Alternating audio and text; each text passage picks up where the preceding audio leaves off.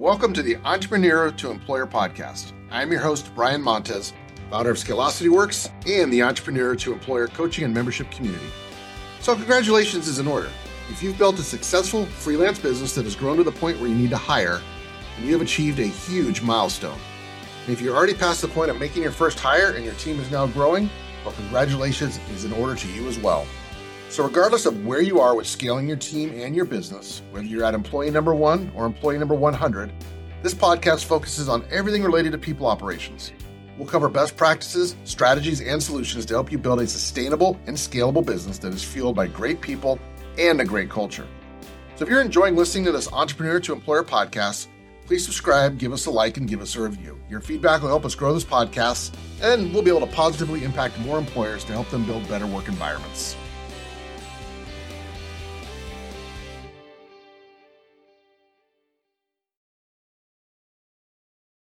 Welcome back to another episode of the Entrepreneur to Employer podcast. I am your host, Brian Montez, founder of Scalosity Works. So if you're an entrepreneur, chances are you've considered scaling your business for various reasons. It might be for the continued growth of your company. It might be for your brand. It might just be part of your exit strategy that you want to build your business, get it to a certain level, profitable, of course, and then sell it. So it could be a variety of reasons why you are thinking about scaling your business. Whatever that reason is, scaling your business will take you to new heights, but to get those benefits, you got to execute well. And, it's very popular for business owners to say, well, I'm ready to scale. But before you can start scaling your business, there's two things you have to have. You have to have a solid foundation in your business with SOPs, procedures. You've got to have all of that built out, or most of it built out, and you got to have consistent revenues. Those are the two foundational pieces before you can really say, I want to start scaling my business. So today, we're going to talk about the best practices for scaling your business. And we're going to get into the different things you need to do to be able to start to really grow that business. And so by the time you're done with this podcast episode, you will have a list of the things you need to execute well on in order to scale your business. All right, let's get into it. So number 1, you're going to need to get your leadership team on board. Before you can scale your business, you need clarity on your vision, and you need to be sharing it over and over and over again. Sharing your vision just one time is not going to cut it. People are not going to remember it. They're not going to embody it. It's not going to become ingrained. That vision needs to be something that is constantly reviewed, constantly in front. It needs to be in front of everybody constantly so that they remember, what is the vision? Where are we headed? Why are we doing this? So it's vital for everyone to understand the why behind why you want to scale and what's behind it. And again, when you craft this message, the message of why you want to scale and where the business is headed can't be because I want to build this business and I want to sell it in 5 or 10 years. Because then your employees and your leadership team are going to take a step back and go, well, what's in it for me? If he's just going to exit and sell this thing, why should we help him or her grow it? So you have to make sure that when you discuss your motivation for scaling, that you are putting yourself in your leadership team's shoes and your employees' shoes and giving them a reason of what's in it for them, reason as well. And once you've done this, the answer to that question of why are we scaling is going to help you navigate other key questions, such as how you want to scale and what value you want to add by scaling. And once you cast this vision and get your team on board with the why, the how, and the what, that is what will start to drive it. Once they understand the why, the how, and the what, and once they understand what's in it for them, now you have that vision cast and you can move forward. It's been said that, when you get tired of repeating your vision, the team is now just starting to hear it, or maybe just starting to take it to heart, right? They've got to become fans of the expansion. They have to be behind the scaling process and the reason why. And they have to have clarity on direction so everyone can move forward together. Unity among your leadership team is critical to successfully scaling. Okay, the second thing that you need to execute well on is going to be keeping a pulse on your company's culture.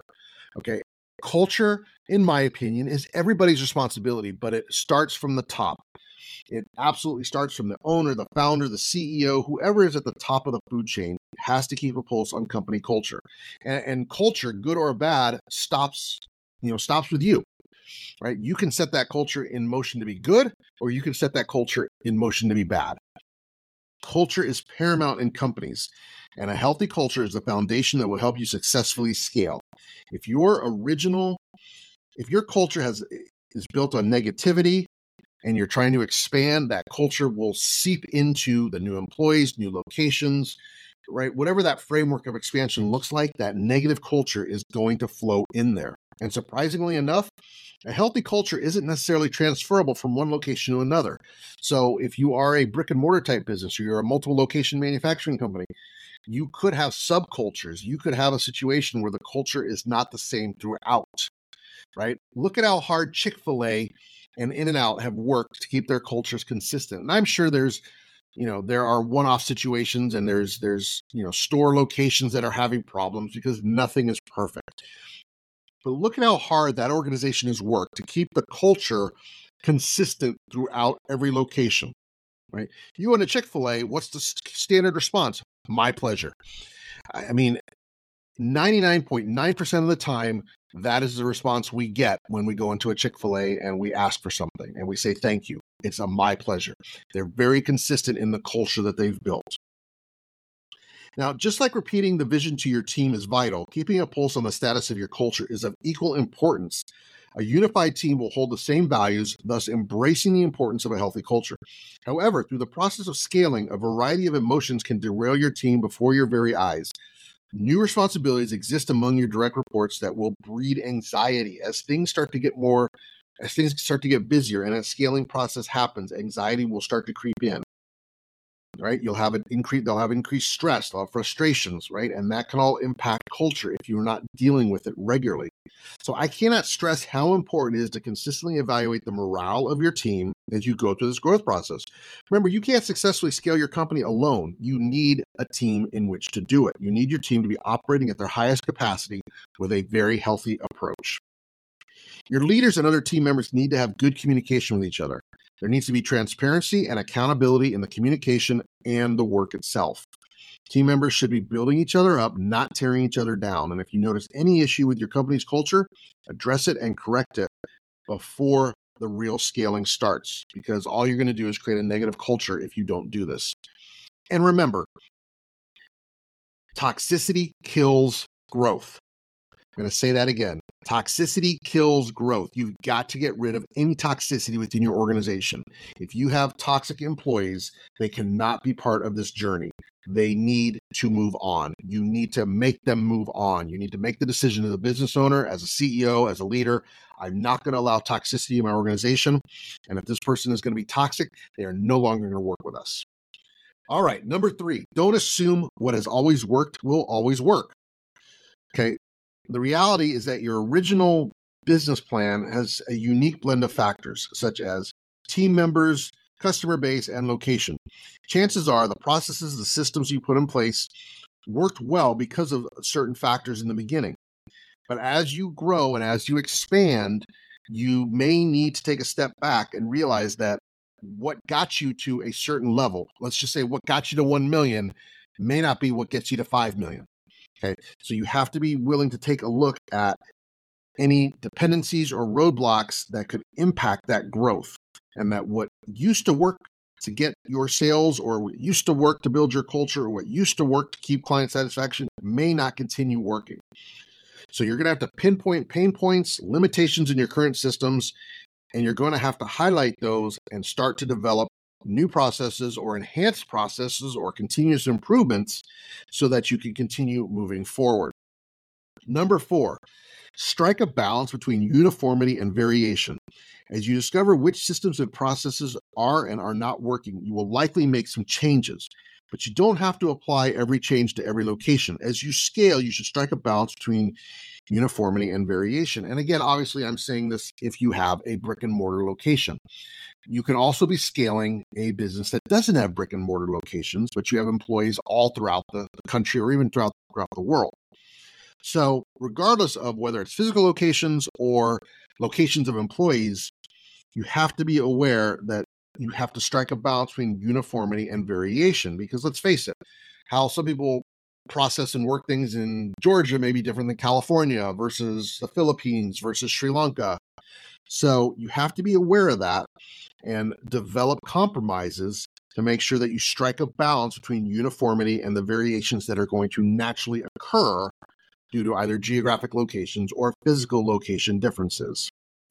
So when we balance uniformity and variation, we are ensuring that the workplace, even though it's growing, is not a free-for-all, and there's consistencies between groups, between departments, between locations. And by having that, we can still make sure as we move forward, we're not micromanaging things. The next thing you need to be aware of and conscious of as you scale your business is be mindful of internal competition. When business leaders think of competition, they might be more likely to consider external competition, right? Competing companies, indirect competition outside. When you scale your business, you will start to have internal competition that will develop. Your new locations or your expansion into different parts of the country, your hiring of team members might start competing with your original ones, and you will see that start to happen.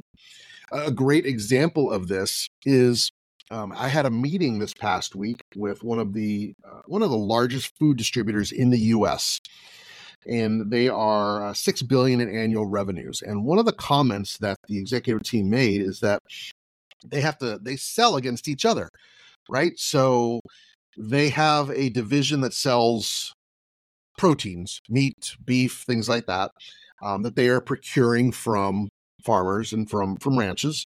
But they also acquired a meat division, a meat processing company that they've acquired. And due to the fact that this meat processing company tends to raise more gourmet steaks, if you will, right? They're raising a higher end cattle. They have kept that division as a standalone division. So now you have sales reps that are selling more middle of the market type steaks and meat. And then you have the other division within the same company selling higher end. And so sometimes they're calling on the same customers and they're competing against each other. So that's a great example of internal competition starting to happen. They're selling against each other. So they're not selling, they're selling against Cisco and they're selling against US Foods and all the others, but they're also selling against themselves. And so the sales team has to be aware of that. So make sure you understand and you're paying attention to internal competition that can start to develop as you grow your business. All right, so those are the things that you have to be thinking about when you decide to start scaling your business. So let's just recap those to make sure that your list is complete. So first, you got to make sure you have your leadership team on board, and you have to make sure that your vision is crystal clear and that you reinforce that vision. And most importantly, make sure that vision includes in it what's in it for them. Because all you're doing is telling them you want to scale so that you can exit as a multi-millionaire in 10 years. It's going to be hard to get your team on board with that if there's not something in it for them. Number two, make sure you keep a pulse on your company's culture, because company culture can get very squirrely, especially as you expand. Number three, don't assume what has always worked is going to continue working. What got you to 1 million may not get you to 5 million. So make sure you are aware of that and you are constantly driving continuous improvement. And number four, make sure you strike a balance between uniformity and variation, because as the team expands, more variables will come in and you've got to have a framework to keep things consistent. And number five, make sure you are mindful of internal competition that will develop as the company grows.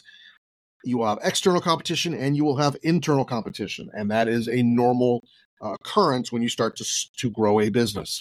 So I hope you've enjoyed today's episode of the Entrepreneur to Employer podcast. If you have, would love if you would leave a review, give me a 5-star review, 4-star review, and leave a comment. I do take all the comments very seriously and utilize them to improve the podcast.